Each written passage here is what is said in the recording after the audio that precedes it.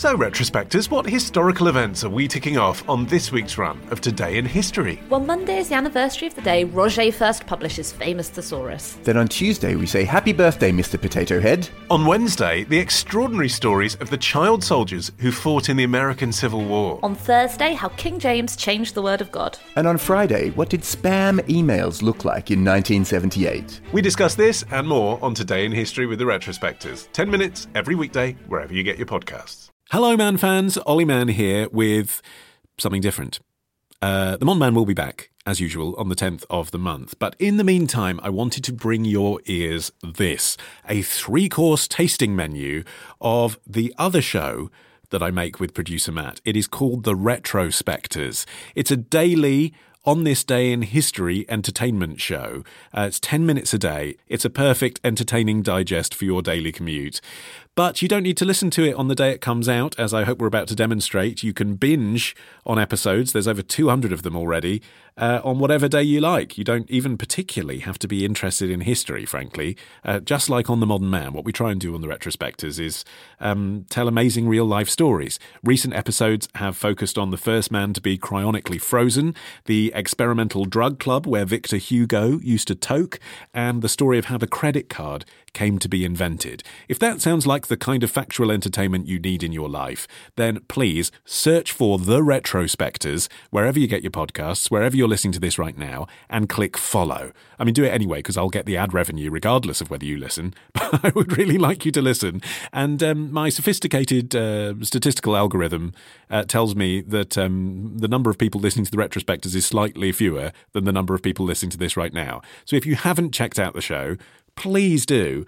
All the links to follow the Retrospectors on Apple Podcasts and Spotify and all the popular pod apps are in the show notes to this episode. But you don't need to do anything right now because we're just going to bring you a sample menu to your ears to prove the point that the Retrospectors is worthy of time in your busy podcast-consuming schedule. So what we're going to bring you is 3 episodes of the show themed around our regular features here on The Modern Man. We've tried to do something bespoke for the Man fans. So trends, music and sex. The happy finish is a deep dive into chastity belts. The musical-themed middle is the incredible story of how David Bowie and Queen came together to record Under Pressure. But first, just as we kick off each episode of The Modern Man with a story about trends, we'll begin this compilation with the craze for speed eating contests. So without further ado, here is your free starter pack of me, Rebecca Messina and Arian McNichol, The Retrospectors.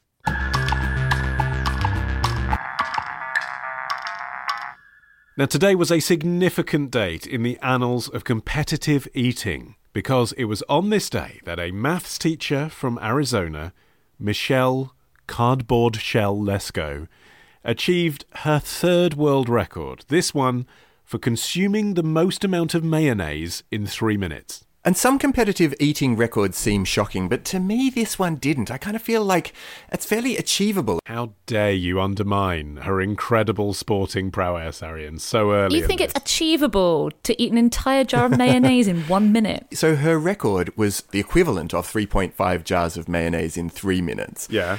2,488 grams. Yeah. Have you seen the video? No, I haven't actually seen the video. Oh, Rebecca, you've seen the video, I'm guessing. I couldn't. I saw like the still, but I just couldn't bring myself to play. Even the still made me gag. I've watched it, and I wish I hadn't. She's got lined up in front of her 8 full jars of mayonnaise. So imagine a huge, like Hellman's pickle jar-sized mayonnaise jar. 8 of them lined up. How many can she get through?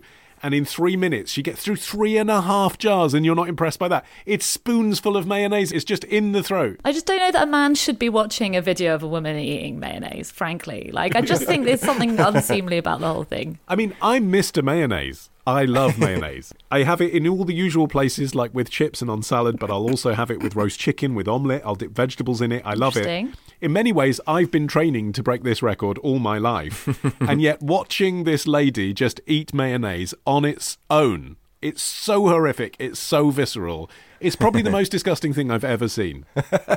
But maybe that's only because you haven't watched the other competitive eating videos, which are all repulsive. I watched some of the hot dog ones and some of the burger ones, and they are truly awful. And I suppose this is the thing that I mean. It's that the food stuff is repulsive that makes this an impressive feat, rather than the quantity I feel that she gets through. No, I've seen her break the record for the fastest time to eat a bowl of pasta as well, 26.69 seconds. It's extraordinary. Pasta's delicious. I'm pretty sure I've beaten that. She shovels it in. She just like inhales it, and it's hypnotic. It's hypnotic. She is an amazing human being. She also holds the record for the fastest time to eat a hot dog with no hands at 21.6 seconds. Again, who's watching these? There's definitely some kind of unwholesome interest in this. Does sound a bit pervy. She knows her way around a hot dog, though, I have to say. She is probably best known to speed eating aficionados as the reigning champion in one of the more famous eating contests, the Nathan's Famous Hot Dog Eating Contest. The reigning female champion. Yes, she's the holder of the pink mustard belt. The overall champion holds the mustard belt. The overall champion is Joey Jaws Chestnut,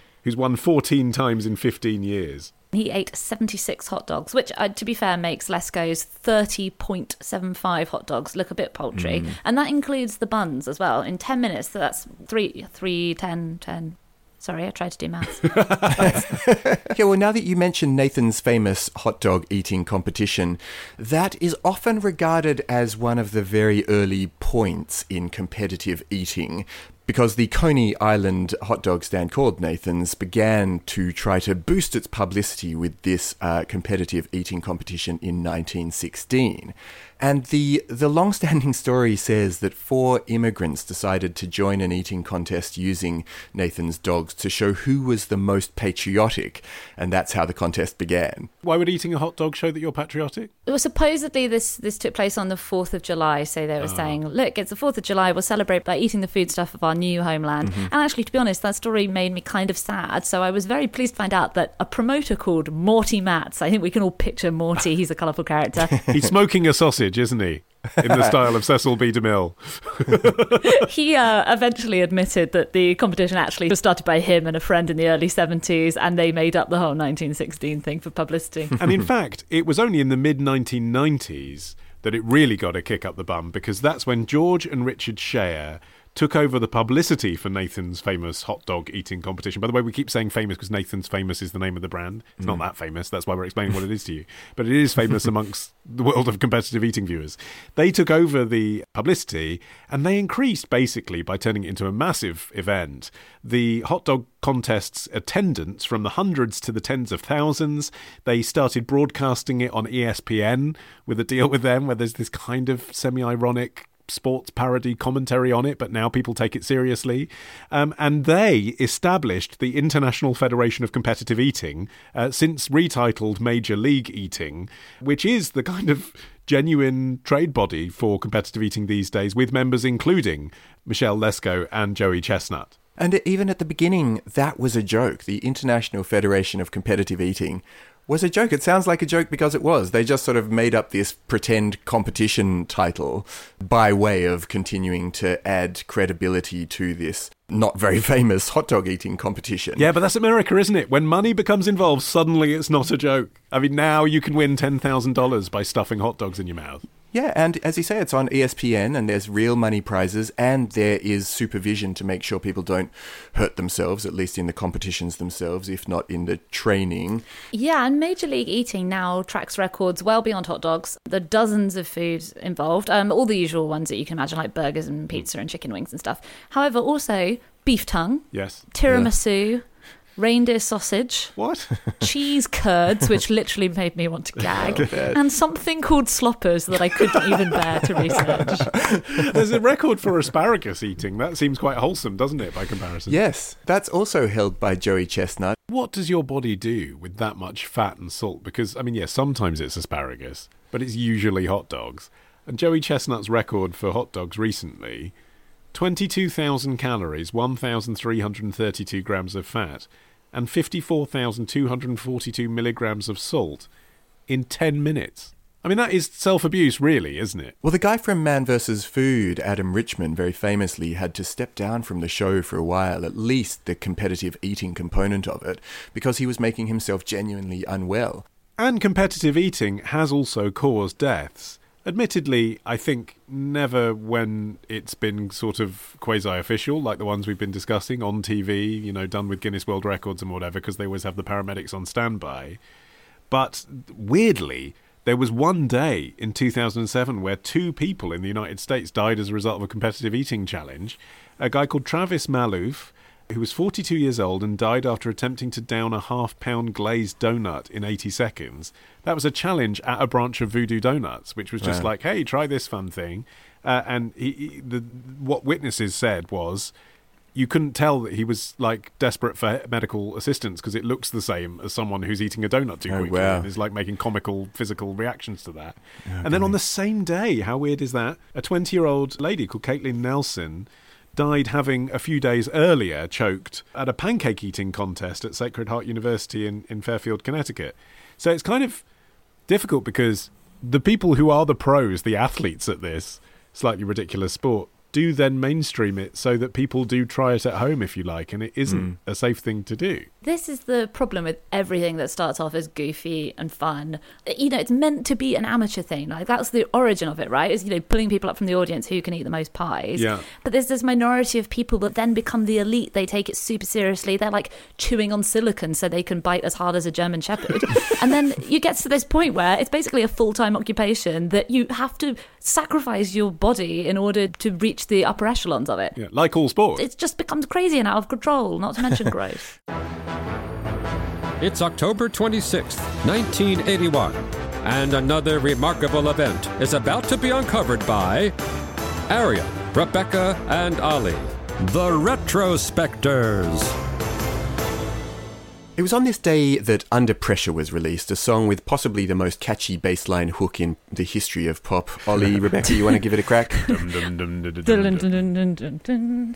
mine was better. Yeah. I was doing Ice Ice Baby, actually. Yeah, I think Well, about it. okay, we'll get to that. But anyway, so Under Pressure shot straight to #1 in the UK and spent weeks in the charts all around the world. But unlike some pop collaborations that are dreamt up in boardrooms or by sort of money people, Under Pressure began due to a relatively chance meeting between Queen and David Bowie in Switzerland. Well, Queen owned the recording studio.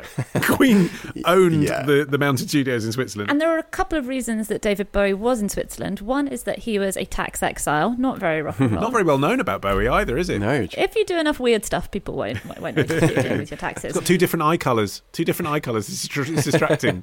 Even HMRC can't focus. So he had settled in Vevey, Switzerland, and he was actually recording the title track for the upcoming, now mostly forgotten film Cat People, and Queen were recording their 10th studio album Hot Space. I've got to say, neither of those projects really outshines Under Pressure. Oh, totally. I listened back to Hot Space today to see whether, you know, Under Pressure really is the banger that saved the album, and by God it is. I mean, I appreciate Queen's musical diversity, but it's like a very mild, weird disco album, and then it's got Under Pressure on it. Bowie turns up for whatever reason. Probably in some way it had been arranged, but they all start jamming on their instruments. And in fact, Bowie then does some backing vocals for a song called Cool Cat, but in the end he wasn't very happy with them, so they never ended up being used. He's there for cat people. He's not there for cool cat. Yeah, well, true. He's got his cat quotient. He was like, I don't want to be pigeonholed as the cat guy.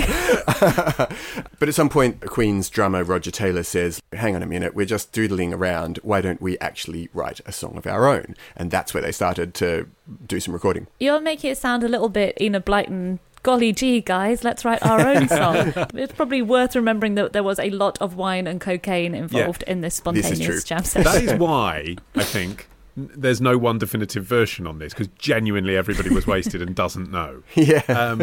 But Deacon did dum dum dum dum dum dum, which is so iconic that like you hear 3 seconds of it apart from Rebecca's rendition, you know exactly what song it is. But then they all went to go and get off their face on Fondue and Blow, and when they came back they couldn't remember the basis. So there was like 5 different versions. That was the first bit of tension, apparently. We're trying to remember what the bass line was going to be that was going to drive the whole song. And also it raises the first question mark, which is who remembered the bass line? Yeah. Because Deacon had something, but it may not have been that exactly, because some versions of the story say that Deacon started playing something and Bowie went, actually, no, that's not what you had. It was more like this. And then he goes, dum dum dum da da dum dum, and it's then that you have the foundations of the song start to be built.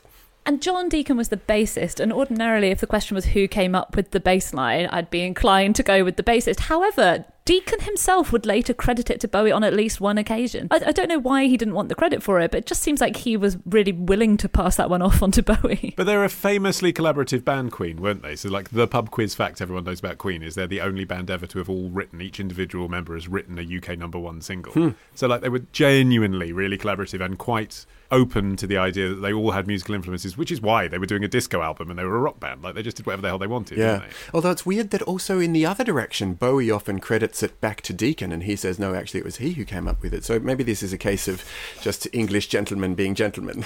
But I mean, obviously the bass line is crucial in Under Pressure. I'm not saying it isn't.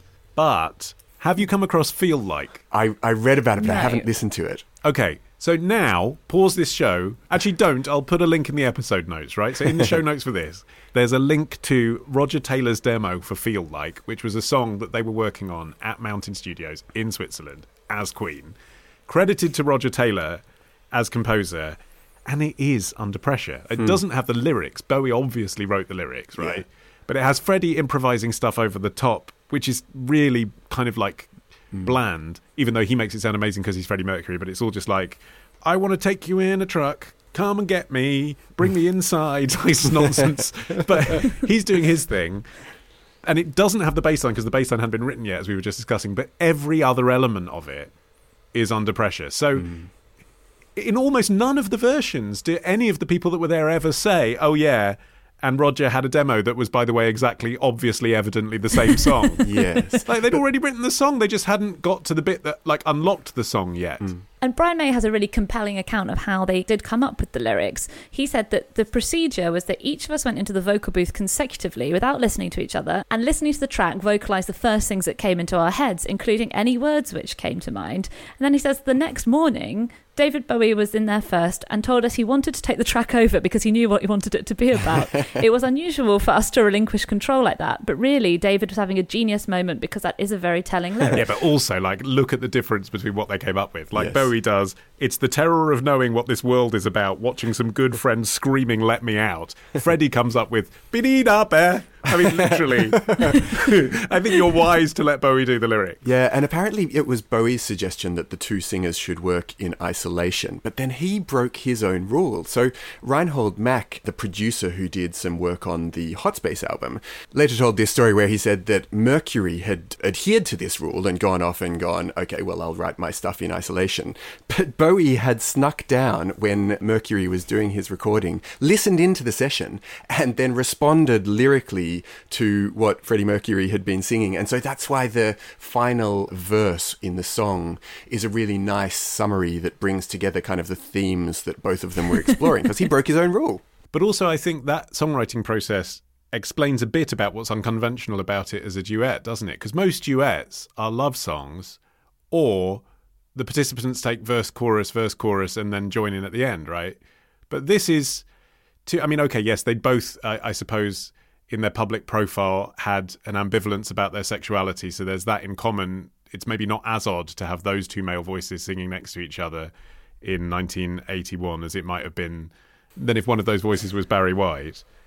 But still, it's not clear when you listen the very first time, like, who's who? You know, like they're both singing. They're not trying to steal each other's limelight. They're just, it's almost like their voices are instruments rather than they're singing a duet with each other. And there's loads of other elements that are just really unusual and unique about Under Pressure as well. One is that the video doesn't feature either artist. That it was actually just a load of stock footage, and apparently it's because Bowie and Queen were both on tour. But that feels like a bit of a paltry excuse. Do you know what I mean? It seems like that's an almost inconceivable missed opportunity. But it adds to this whole vibe that this was a lightning in a bottle moment, and that neither artist was particularly interested in promoting this as like a collaboration. And they never performed the song together either. Even at Live Aid, where Freddie Mercury and David Bowie were both there, even the single, it didn't feature any photo of them on the cover or in the notes or anything like that. They really did zero promotion of this as a collaboration. Well, you do wonder how much of that was due to a kind of animosity between David Bowie and Freddie Mercury. So Brian May told Mojo magazine in 2017, Freddie and David locked horns without a doubt, but that's when the sparks fly and that's why it turned out so great. Obviously, Bowie admired Freddie Mercury. He performed at the tribute concert after he died in 1992. In fact, he performed Under Pressure with Annie Lennox. Yeah. I mean, that just kind of tells you, like, okay, so he admired him, but obviously didn't really get along with him and didn't really, obviously felt some pride in having created this hit single, but also didn't really want to go around singing it with him. I think at the time also Queen had a lot of detractors. So, they kind of were being regarded as being caught up in their own pomp and way over the top. Yeah, they weren't cool, were they? Queen were kind of never cool, which is what's made them always cool.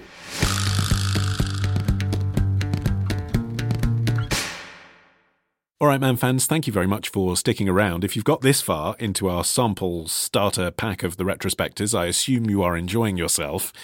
So why not pause the show right now and follow the links that I've put in the show notes to follow the show, wherever you get your podcasts, or just search for the Retrospectors and click follow. You won't regret it. There are over 200 episodes, just like the ones you've already heard, to catch up on. But I promised you the Modern Man running order, so we've had trends and we've had music. Now it's time for the filth. So in lieu of the foxhole, we're going to finish with this, the extraordinary story of the Frenchman and the chastity belt. It's January 21st, 1934, and another remarkable event is about to be uncovered by Ariel, Rebecca, and Ali, the Retrospectors. We're all familiar with the stereotype of the philandering French, but it was on this day in 1934 that a Parisian man named Henri Litier went to extreme lengths to curb his wife's infidelities by fitting her with a replica medieval chastity belt. Yeah, it's the strangest story. Henri Litier and his wife Suzanne had marital problems, which basically amounted to her just not being able to be anything but unfaithful to him. The story then goes on to say that the Litiers visited together various museums to research about chastity belts, and it was at this point that he got the idea to presumably solve his marital woes by designing for his wife a chastity belt. He was eventually sentenced to 3 months in prison for this crime, and he was fined 50 francs for cruelty to his wife. And this is the I can't decide what I think about it thing. Because on the one hand, she genuinely seems to have said to him, I have a problem with infidelity and I want to be faithful to you, and I am cooperating in this endeavour and I would like to have a chastity belt fitted. On the other hand, to actually put one of those on your wife is an act of domestic abuse, effectively, whether or not you've managed to groom her into thinking that's what she wants to do. But then you have the extra layer on top of it, comedy that was put onto it by the people who were reporting it at the time. So this is what was written in Time magazine, right? Austere institution. I mean, admittedly, obviously in a kind of, it must be true, I read it in the tabloids part of the mag, but this is what it said. Because some amorous Frenchman was also a tattletale, Henri Litier, baker and husband, was last week hailed before a black-gowned judge of the Paris Correctional Court. A student of medieval life, Baker Litier had locked his frisky wife into a belt of steel and velvet. Monsieur le Juge, Madame Litier begged, Henri may perhaps be a bit crazy, but I am too. I cannot look at a man without running after him. Yeah, so it's kind of telling of the level of accuracy that was expected in international news reporting at a time when you knew no one was going to follow up. But almost everything in that is wrong. Henri Litier wasn't a baker. He worked for the French Mint. He was a moneymaker. His wife is often, in all the English language reports, she was named as Juliette, but her name was actually Suzanne. And this whole scene of her prostrating herself before the court and saying, oh, if Henri is crazy, so am I. I couldn't find any account that had happened. But I did find some French reports, by putting that degree of mine to good use, that sort of that explain, they shed some light and they raise more questions on exactly what was going on between the two of them. And what becomes obvious is that we're looking at a very dysfunctional relationship. He had been in court 2 years earlier. He'd been charged with locking his wife up inside their home. They had a lot of rows. There was violence as well. But the French magazine Détective in March 1934 carried a report of this trial, and it described how the couple visited an orthopaedics shop 3 times, once to research and place their order, second time for a fitting, and apparently on trying on the steel brace, Madame Litier said it was, quote, a little cold. And then finally, for pickup, where it was attached to her and Henri pocketed the key and off they went. It does seem to be these more florid reports in the English language press about how he was inspired by a visit to the medieval exhibit at the Cluny Museum and stuff. But at least according to those reports of the day, Suzanne was a willing participant in this odd plan, and there was actually some suspicion it might have been a sex thing. Yeah, well, that would be my suspicion. It sounds like a sex thing, and a journalist who did not have the language to talk about that at the time. Yeah, and so the neighbour who originally reported Henri to the authorities, he had apparently witnessed some kind of scenes. Like, they didn't, at the time, I think they wouldn't go into the specifics, but he told the court, when I make love, I close the window and draw the curtains. So you're getting the sense that maybe they were exhibitionists as well. Well, the whole history of chastity belts themselves is riddled with historical confusion. Because we think now, and by we, I just mean the general public, haven't spent hours looking into this. We think now of sort of medieval maidens being locked up by, the knights that go off to fight or whatever they were up to, putting these women into chastity belts. But that whole concept basically came about with the Victorians, who made replicas of chastity belts, or this fictional thing they'd heard of from a few centuries prior, which was probably satire, and then put them in the museums, and people for a long time thought they were medieval chastity belts when they weren't, because they never existed. Yeah, despite Lithier's apparent inspiration from seeing medieval devices, there's no evidence that chastity belts were any more common in the 1430s than they were in the 1930s. In both periods, if it ever happened, it was basically a couple of crazy dudes rather than a thing. There are mentions of chastity belts in medieval texts, but they are mostly religious metaphors. So it'll be something like, your belt of chastity and your shield of virtue. So that no one's actually talking about wearing a chastity belt. There's really only one detailed description of a chastity belt, and it's really not supported by much physical evidence from this era. But it was first mentioned in a treatise on siege machines that was written by Konrad Kaiser von Eichstätt in 1405. And Kaiser was a German engineer and artist, and he had this sort of concept of a chastity belt as an afterword in his treatise that was really all just about these kind of medieval machines that were used in castle-to-castle combat. But at the time even, it was regarded as being an imaginative joke, and even then went on to be the topic of satire. Well, it's a hand-drawn illustration, and then he writes next to it, "These are hard iron breeches of Florentine women, which are closed at the front." It may have literally been a joke about Florentine women not being up for it. So, yes, it is a sort of austere book about military technology, but it's got a blokey sense of humour. Some of the other things described in the book, which is called Bellifortis, a cat-shaped chariot, invisibility devices, and fart-powered propulsion. So I think Kaiser had one of those weird German senses of humour, you know what I mean? Yes, but it was taken as a source for a long time that medieval people literally wore chastity belts, and there isn't a shred of evidence to that. And when they have metal-dated the ones that they had in museums, they've realised that they're much more recent than that. And it makes sense, doesn't it, that it came from the Victorian era, because the Victorians, unlike the medieval people, the Victorians actually were obsessed with preventing masturbation, prudish about even talking about the downstairs departments, particularly on women. It makes sense that they would be the ones that would invent this stuff. Yeah, and ironically, the 19th century saw the creation of what are the only actual chastity belts we have proof of, which are chastity belts for men, aimed at curbing masturbation in teenage boys particularly. If the chastity belt was seen mainly as a satirical concept in medieval times, the reason that we might not pick up on that immediately is because our ideas about the sexes have shifted so much over time. So in the medieval era, and right up until the sort of 18th century, women were portrayed as being much more lustful and lacking in self-control than men. The idea was that men had the self-discipline to resist, whereas women were all sort of lusty and they had to be controlled by men. So the idea of a chastity belt was really a joke about paranoid men. And so the references we do have from the time, we have things like woodcuts and prints and stuff. They would always show the man heading off with the key to the chastity belt, the woman sitting there with her chastity belt on, and a hidden lover in the background with his duplicate key.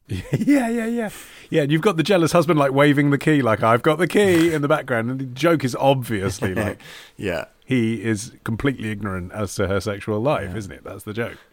There was a book written by Albrecht Classen in 2007 called The Medieval Chastity Belt, The Myth-Making Process. And in that, he talks about the whole business of chastity belt myth-making being similar to the way that we imagine everyone in the medieval era thought the earth was flat. And what he was hypothesizing is that it stems from this same desire to demonstrate a kind of lack of civility in bygone ages, that we are comparatively enlightened versus them. And I can imagine that that is sort of why so many of us, and me included, have taken it as a given that a chastity belt is a thing that existed, because we do think back to maybe all of those sort of torture devices that you see when you go on castle tours, and this just seems like an extension of one of those, something that's believable in its brutality. I suppose as well it's become a sort of self-fulfilling prophecy in the sense that, like the BlackBerry, there are devotees now, aren't there? So there are people, even though it's way out of fashion now, are still interested as a sex thing in developing something like a chastity belt. Yeah, there are multiple companies producing these things, mostly for use, I think, in BDSM contexts, but they include companies such as MySteel, NeoSteel, and the rather less evocatively named Letowski. Why haven't they called it Letier? Yeah. I'm going to get myself a pair of ovaries. And with that, we have reached the end of this Retrospectors selection box. If you've enjoyed it, there is plenty more where that came from. Please click the links in the show notes and follow The Retrospectors wherever you get your podcasts. In the meantime, I've been Ollie Mann, the producer Matt Hill, and we will be back with a brand new episode of The Modern Man on the 10th of April.